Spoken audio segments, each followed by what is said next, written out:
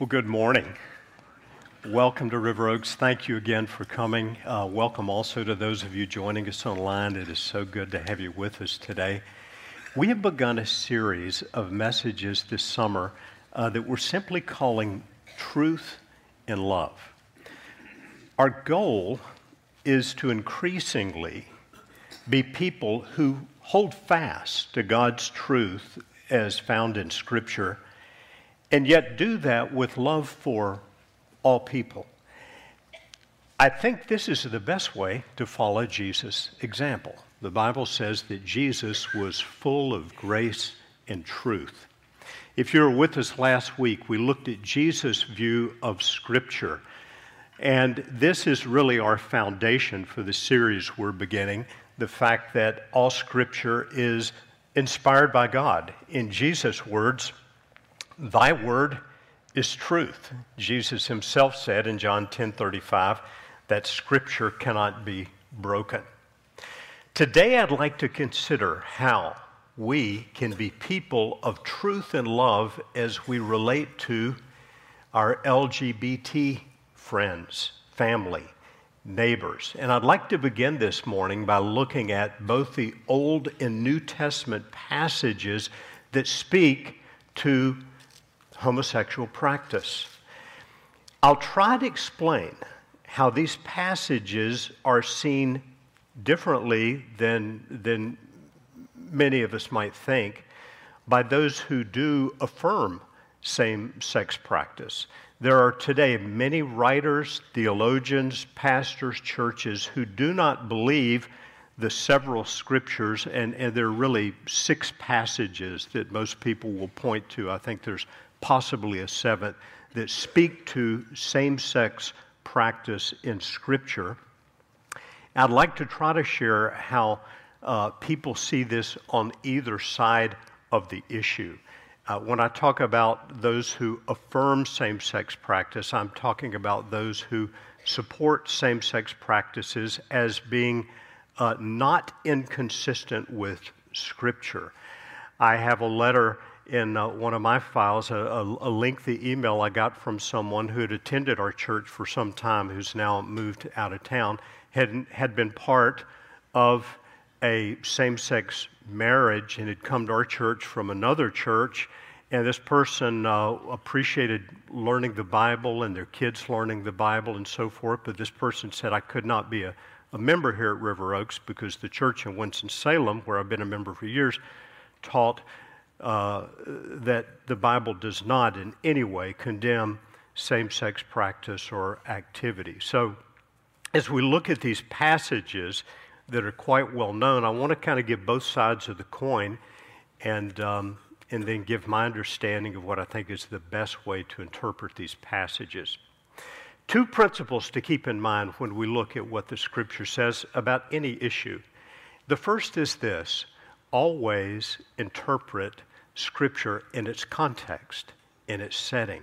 You can make a verse of Scripture say about anything you wanted to say if you take it out of its context. You can do that with a political speech or anything else. Always interpret Scripture in its context. And secondly, always interpret Scripture with Scripture. If there's a scriptural passage that's not entirely clear, it's often helpful to interpret it in light of another passage that is more clear.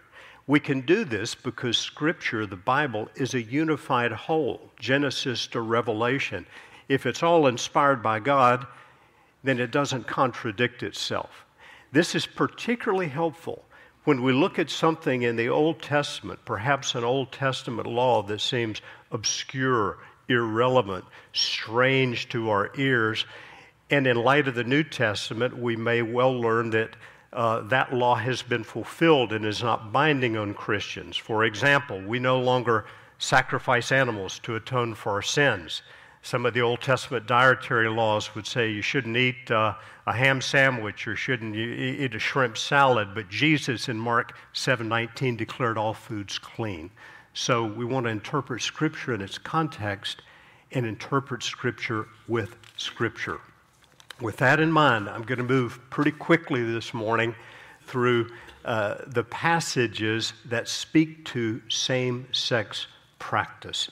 And again, I gave a little heads up last week, but I'll do this again this week. If you've got children with you and you'd rather not spend your drive home trying to answer questions about things that came up, it might be a good day to visit our incredible ministry in Kids Rock or Noah's Ark. Now, first passage in the Bible in which any type of same-sex practice is mentioned is Genesis 19. Here we have the account of God having come to Abraham in Genesis 18 along with two angels. God in human form, the two angels in human form, God conversing with Abraham about the city of Sodom where his nephew Lot lived, and God expressing his intentions to go there and see what was happening, and ultimately, of course, the city would be destroyed. In chapter 19, the two angels, appearing as human beings, go down to Lot's home and visit Lot, Abraham's nephew. And we read, before they lay down, the men of the city, the men of Sodom, both young and old, all the people to the last man surrounded the house, and they called to Lot, where are the men who came to you tonight? Bring them out to us that we may know them. Now, in the Hebrew wording of Scripture, this phrase that we may know them can be rightly understood as knowing them sexually.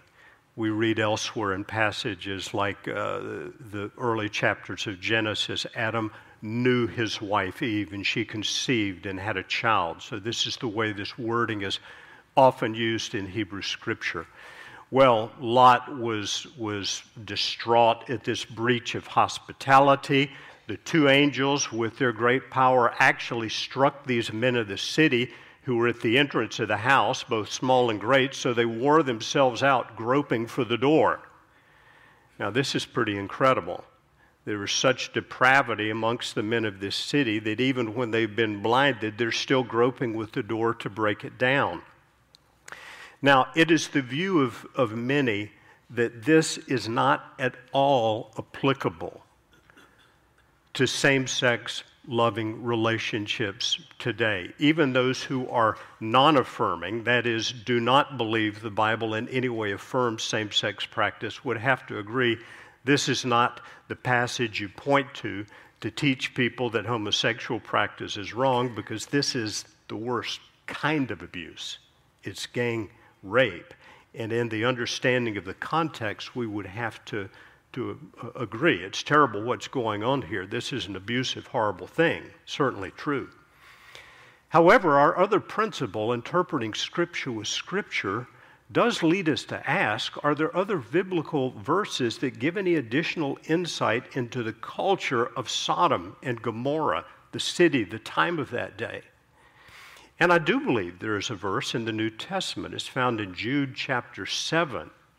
A lot of people look over the book of Jude, rarely hear it quoted from, but it is a short New Testament book right before Revelation, where Jude, talking about judgment in general, points to the example of Sodom and says, just as Sodom and Gomorrah and the surrounding cities, which likewise indulged in sexual immorality and pursued unnatural desire, serve as an example.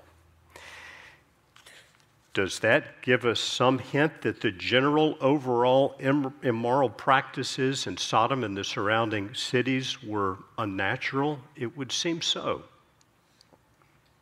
Second passage of Scripture, we'll move quickly.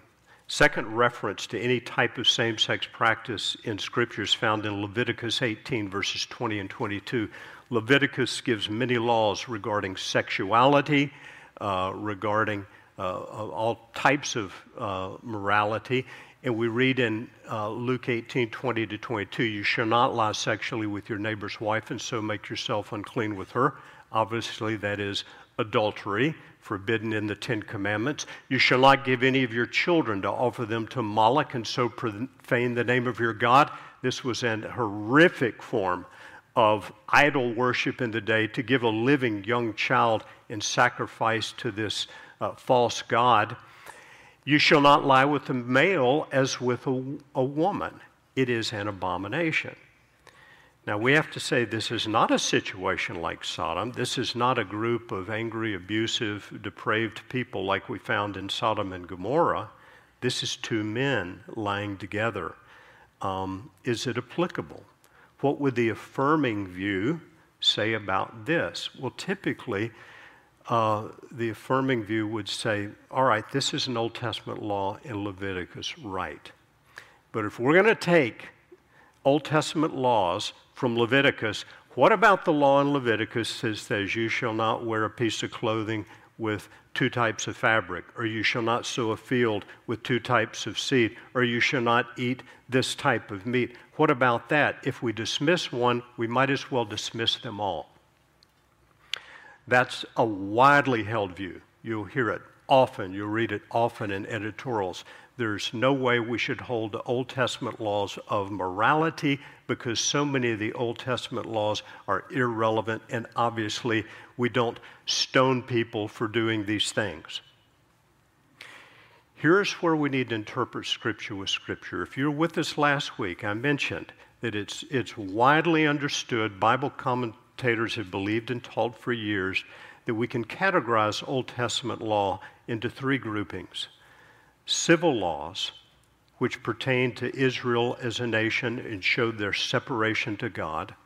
Ceremonial laws that had to do with their forms of worship. And moral laws like the Ten Commandments. Most biblical commentators, I think, would agree that many of these laws were fulfilled in and by Christ and are not binding upon Christians. Jesus declared all foods clean. We're not bound by Old Testament dietary laws. Nobody in the New Testament is offering sacrifices for sin. Christ is the one and final sacrifice. He fulfilled these laws. As for the moral laws, the laws concerning sexual practices included,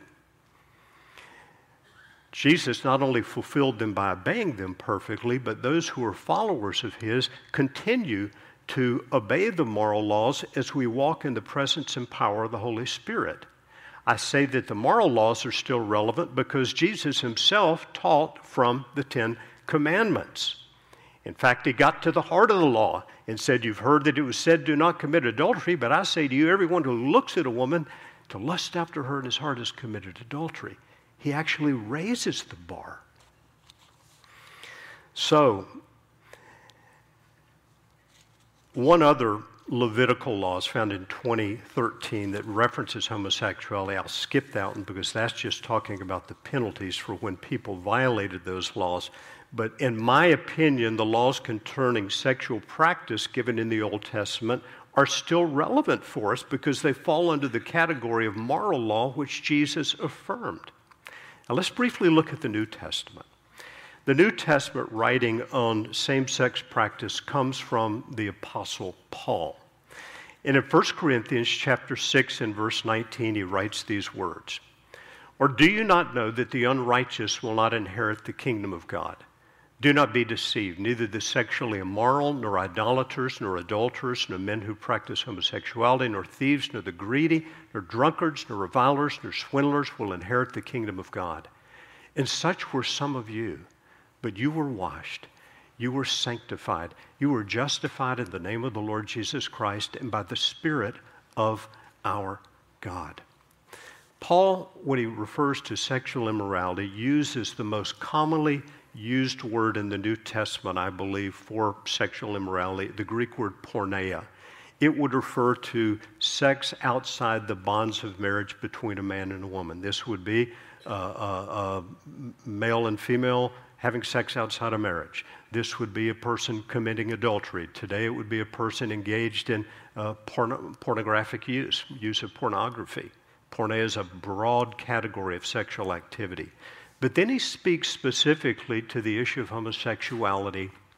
He uses two different Greek words. One that refers to, commentators suggest, the passive person, the other the active person in homosexual acts. Now, how are passages like this held by those who hold the affirming view, that is, affirming same-sex practice is okay? The church in Winston, the person referred to who sent me the email, where all the pastors said all these things are okay, the Bible doesn't condemn these. How do they view these passages? what they would say, what they do say, and what I read often in editorial type things, is that Paul, the Apostle Paul, was a product of his time. Paul knew nothing of loving monogamous same-sex couples. Paul is talking about something common in his day, pederasty or pederasty. This is a reference to a man-boy relationship. A pederast is a person who engages in such a relationship, and they will say, this is what Paul had in mind, this is what Paul is condemning, this is what Paul is talking about. However, Paul does not use the Greek word that specifically denotes the man-boy relationship. It's the word paidophthoros that means corrupter of boys, and he does not use that word here. He uses words that, one, he uses also in 1 Timothy, we'll look at now, which refer to, clearly as we read it, males or men practicing homosexuality. Similarly, 1 Timothy, Paul says, the law is not laid down for the just, but for the lawless and disobedient, for the ungodly and sinners, for the unholy and profane, for those who strike their fathers and mothers, for murderers, the sexually immoral. Now notice, first of all, he mentions the broad category. Men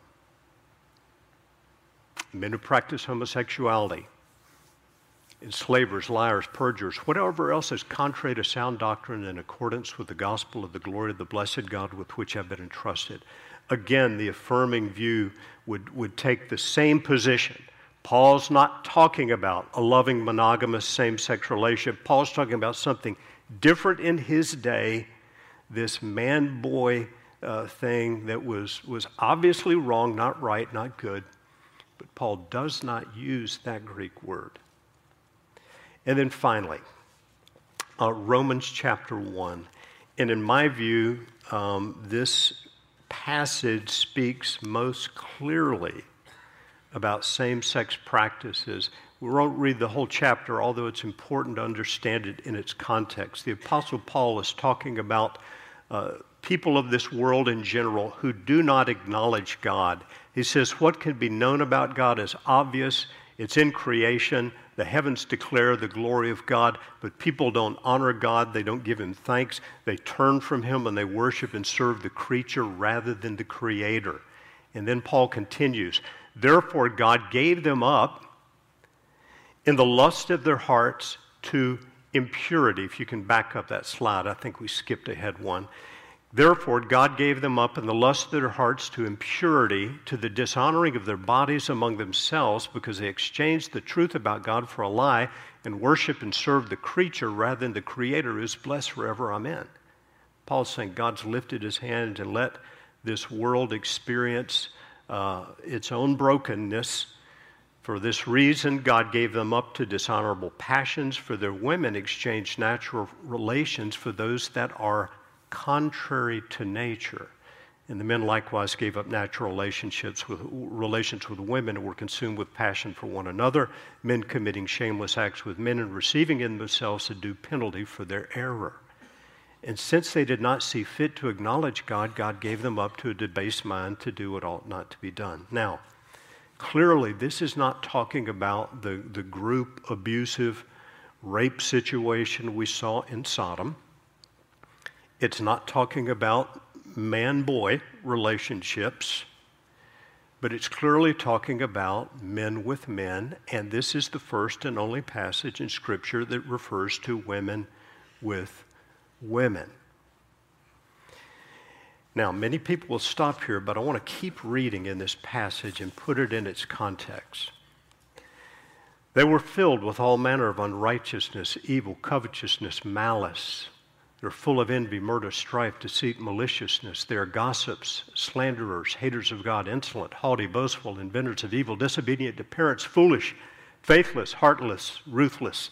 Though they know God's righteous decree that those who practice such things deserve to die, they not only do them, but give approval to those who practice them. Now, I want to stress something here. This and the prior two passages we read from the New Testament In each one, we find a list of sins, wide variety, including words like covetousness, referring to the greedy, the slanderers, the revilers. I want to make the point that homosexual practice is not treated as some type of unpardonable sin, but is most listed along with many other sins. Therefore, we continue in Romans 2. Paul says, you have no excuse, every man, every one of you who judges. For in passing judgment on another, you condemn yourself. Because you, the judge, practice the very same things. We know that the judgment of God rightly falls on those who practice such things. Or do you suppose, O man, you who judge those who practice such things and yet do them yourself, that you will escape the judgment of God? Or do you presume on the riches of his kindness and forbearance and patience, not knowing that the kindness of God is meant to lead you to repentance? Let me read that verse again. I love that verse. The kindness of God is meant to lead you to repentance. His kindness. Now, what's Paul doing here? Is he saying homosexual practice is wrong? Yes, he is. He's saying same-sex practice is wrong. But he's saying all these other things are wrong too.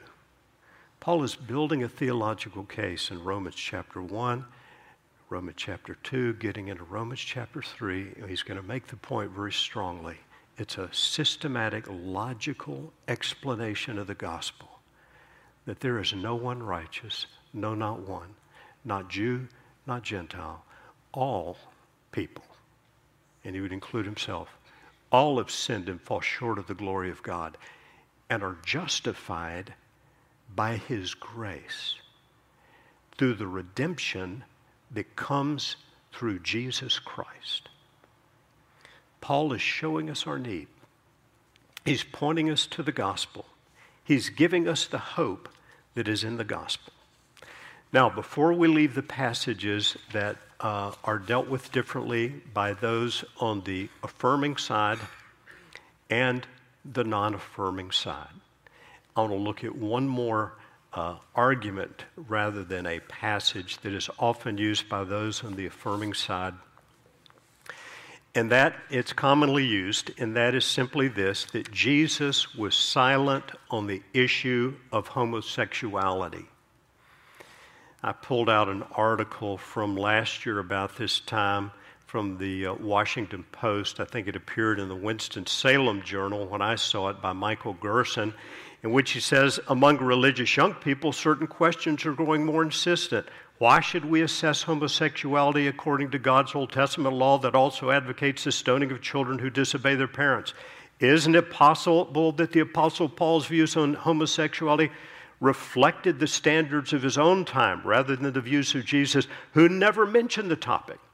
He covers all the bases. He's going from Old Testament to Paul's views to Jesus not having mentioned it in his argument. And it's a common argument that Jesus never mentions the issue of homosexuality. That's true. Jesus was silent on the issue of same-sex practice. He was silent on many practices that fall outside of God's will, but Jesus did this. Jesus affirmed God's design for marriage at creation when he quoted Genesis 2:24 to the Pharisees who were looking for a loophole to be able to divorce a woman for any reason. And he said, have you not read that he who created them from the beginning made them male and female, and said, therefore a man shall leave his father and mother and hold fast to his wife, and the two shall become one flesh, so they are no longer two, but one flesh. What therefore God has joined together, let not man separate. And in my opinion, this is a strong, strong statement by Christ himself as to the Genesis design regarding God's will for marriage and sexuality. Further, Jesus also condemned all forms of porneia. Porneia being the Greek word referring to the broad category of sexual sin or activity falling outside the bounds of the Genesis 2:24 guidance for sex within the bonds of marriage between a man and woman. In my opinion, the affirming viewpoint of these scriptures in every case is not persuasive. So, I want to talk about application for just a moment, as this is our goal. How can you and I be truth and love people to our LGBT friends and family? Because most of us now have a friend, family member, neighbor, coworker who's identifying somewhere along this grouping of letters. First of all, let me just acknowledge it's more challenging in our very contentious and polarized world, not because of individuals we know, because it feels like most media and many in the academic and political and even the corporate world are pushing a viewpoint that says, affirm this as good and right, and if you don't, you're a hater. You're a hater. So many of us want to push back against this major societal movement, or at least what it feels to me like a movement, and especially when it affects our children at very young and impressionable ages. So it makes it a little tougher, causes some anger and some fear and some concern about where our world is headed. And I understand that and feel some of that myself. But I want to ask you for a moment to set that aside, this cultural societal move by corporations and media and everyone else. I want to focus just for a moment, not on the cultural trends, but on people, individuals. Individual people, some of whom I'm sure come to our church, friends, our family members, our neighbors, for whom same-sex attraction is a very real concern, causing in many cases tremendous degree of fear. Likewise, those with gender dysphoria, that is, when your sense of who you really are as a person is at odds with your biological sex. There are people for whom these feelings are very real, very difficult, and unwanted. I think of the young man who sent me an email asking for guidance about a counselor, and it was heartbreaking for me to read his email because he was struggling with same-sex feelings he didn't want to have. He knew what the Bible said. He wanted to do what the Bible said. He wanted to do what God wanted, but he was struggling. I want to ask you for a moment to think about the people and how can you and I be truth and love people to LGBTQ family and friends? How can we do that? Well, first of all, I would say the simple question, how would Jesus care about this person? How would Jesus relate to this person? Think about Jesus. How do you relate to Zacchaeus, the chief tax collector, despised in his culture, scorned by many Jews? He looked at him and he said, Zacchaeus, come down from the tree. I want to come to your house today. I want to have a meal with you. He invited his fellow tax collectors and friends, and Jesus was scoffed at because he was a friend of sinners. Zacchaeus was changed because of Jesus' kindness to him. What about the woman at the well found in John chapter 4 who said to Jesus, how is it that you, a Jewish man, even talk to me, a Samaritan woman? This is a woman who had had 5 husbands and was living with a man who was not a husband at all, and yet she was so affected by Christ she went and began to tell her whole village of Samaritan friends about him. What about the woman caught in adultery, whom the Pharisees brought and cast at his feet and said, she was caught in the very act of adultery, and the law of Moses said we should stone such a person. What do you say?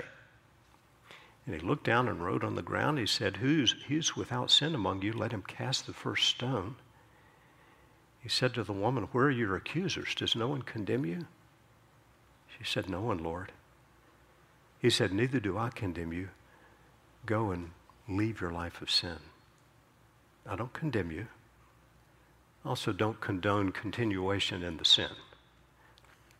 How would Jesus care for this person? Number 2, consider what it might be like if you struggled with same-sex attraction or gender dysphoria. Most of us don't know what that feels like. It's not something I've experienced personally, but I can imagine if I were a 11, 12, 13, 14-year-old, began having these feelings and realizing I wasn't like my other friends, I think the first thing I'd feel would be fear. If you're struggling in that way, how would you want Christians to treat you? Do you want them to scorn you, make fun of you, cast you out? Shouldn't the church be the one place you could come to find hope, kindness? After all, it's the kindness of God that leads people to repentance. Consider what it would be like if you struggled in that way. Number 3, how can we be truth and love people to our LGBTQ friends and family? I think it's important to ask ourselves this question: am I basing my views on cultural trends, my feelings for friends or family, or God's teaching in Scripture? Here I'm strongly urging you to hold on to God's Word, to hold on to truth. I've known a number of Christians over the years who've had a much beloved family member, maybe a child, maybe a niece, maybe a nephew, come out as gay. And sometimes, all of a sudden, it seems like their theology changes to match the relationship. Friends, we must not base our belief in the integrity of God's Word on our own experiences, someone else's experiences, our relationships, or the rapidly changing views of the culture around us. God's Word does not change. It is forever settled. And as followers of Jesus, we must hold fast to God's truth with love for all people, the way Jesus did. Related to this, number 4, remember that it is not loving. It is not loving to affirm someone in a direction that you know God says is wrong. I'm not suggesting you and I need to go out there and correct everyone and tell everyone what they're doing is wrong. Maybe if you've got a strong relationship and God calls you and opens a door, yes.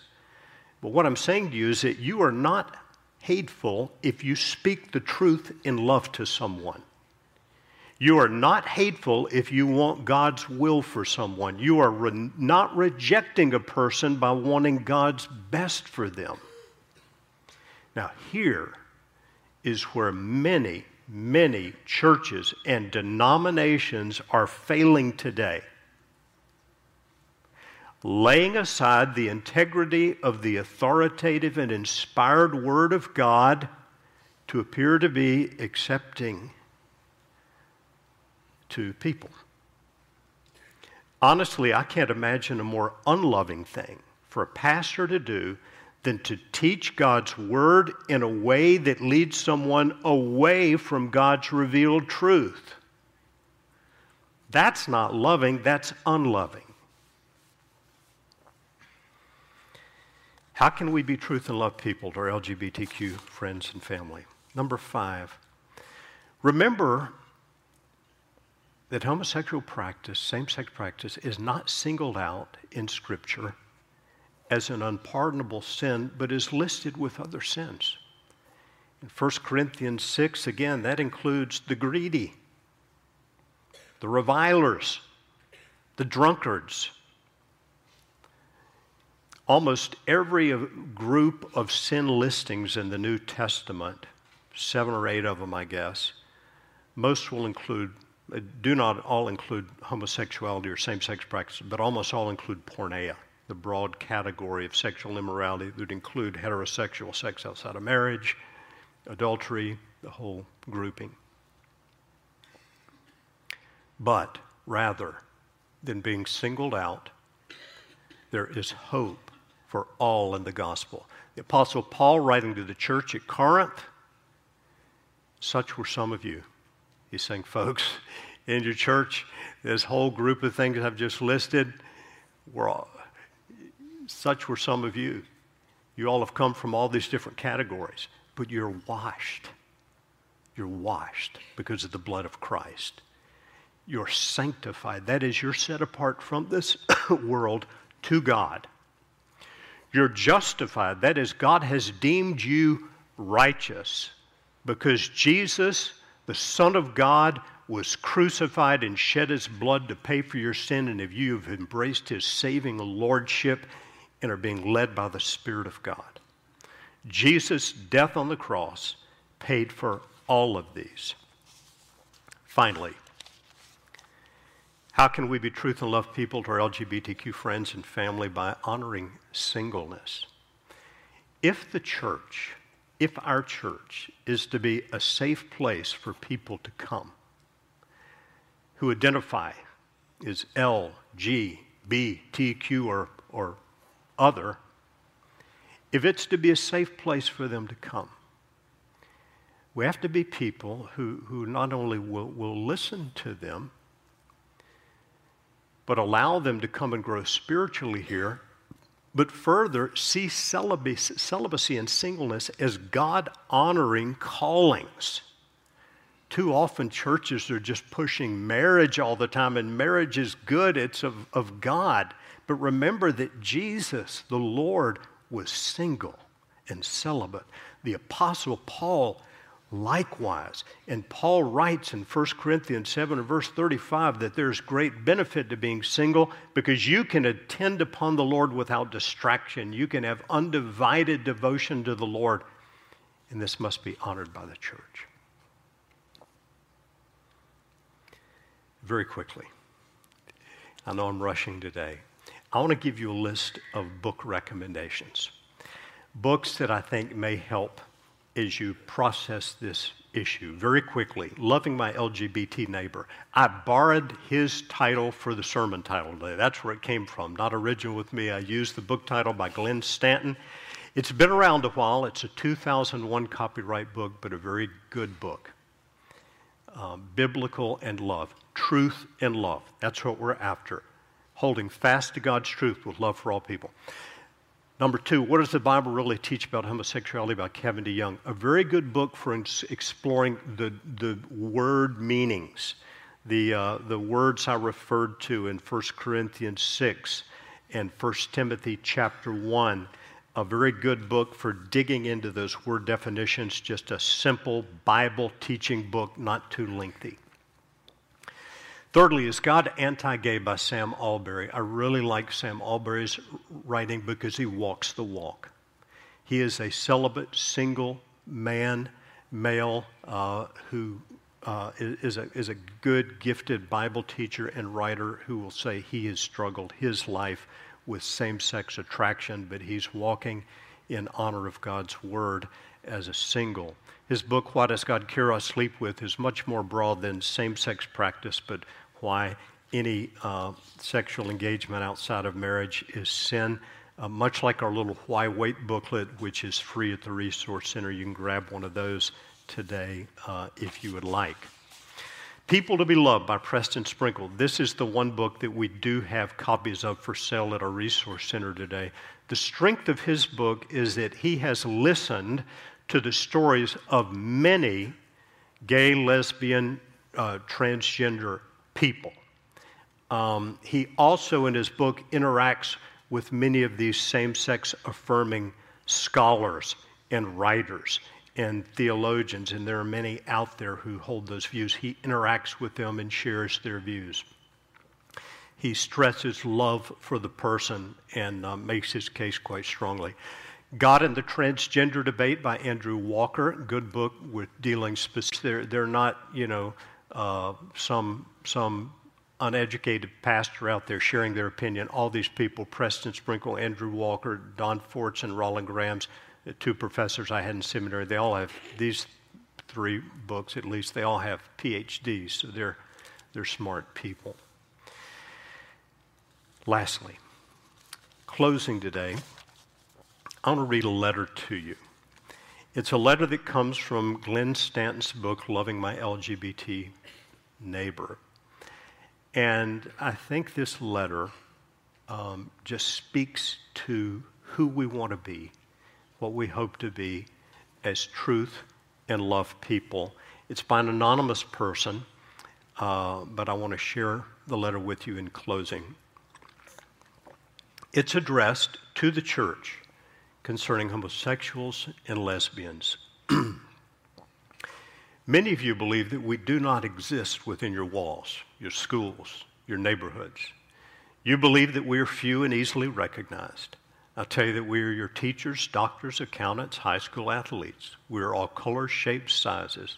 We are single, married mothers, fathers. We are your sons, your daughters, your nieces, your nephews, your grandchildren. We are in your Sunday school classes, pews, choirs, and pulpits. Many choose not to see us out of ignorance because it might upset your congregation. We are your congregation. We enter your doors weekly, seeking guidance and some glimmer of hope that we can change. Like you, we've invited Jesus into our hearts. Like you, we want to be all that Christ wants it to be. Like you, we pray daily for guidance. Like you, we often fail. When the word homosexual is mentioned in the church, we hold our breaths and sit in fear. Most often, this word is followed with condemnation, laughter, hatred, or jokes. Rarely do we hear any words of hope.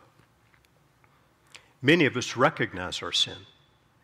Does the church as a whole see theirs? Do you see the sin of pride, that you believe you're better than or more acceptable to Jesus than we are? Have you been Christ-like in your relationships with us? Would you meet us at the well or restaurant or for a cup of water or coffee? Would you touch us even if we showed signs of leprosy or AIDS? Would you call us down from our trees as Christ did Zacchaeus and invite yourself to our house as our guest? Would you allow us to sit at your table and break bread? Can you love us unconditionally and support us as Christ works in our lives, as he works in yours to help us all to overcome our sins? She continues. And to those of you who would change the church and its teaching to accept the gay community and its lifestyle, you give us no hope at all.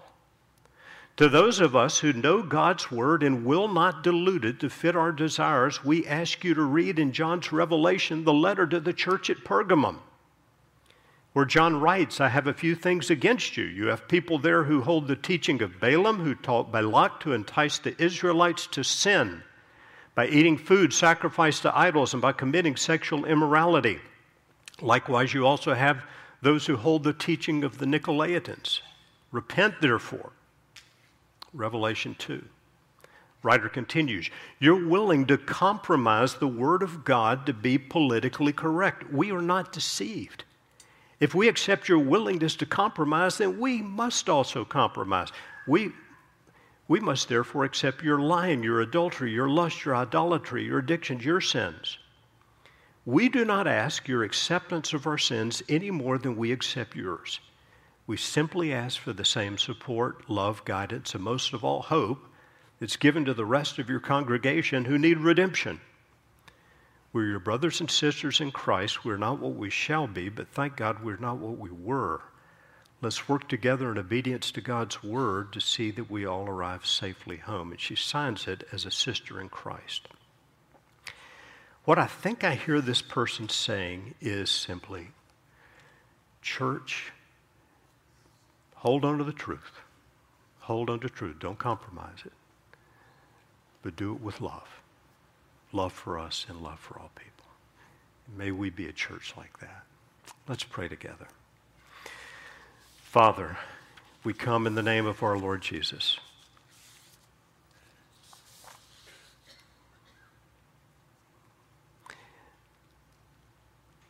Lord, I pray that where any of us need illumination regarding this issue, that you would illumine our hearts and minds, our understanding.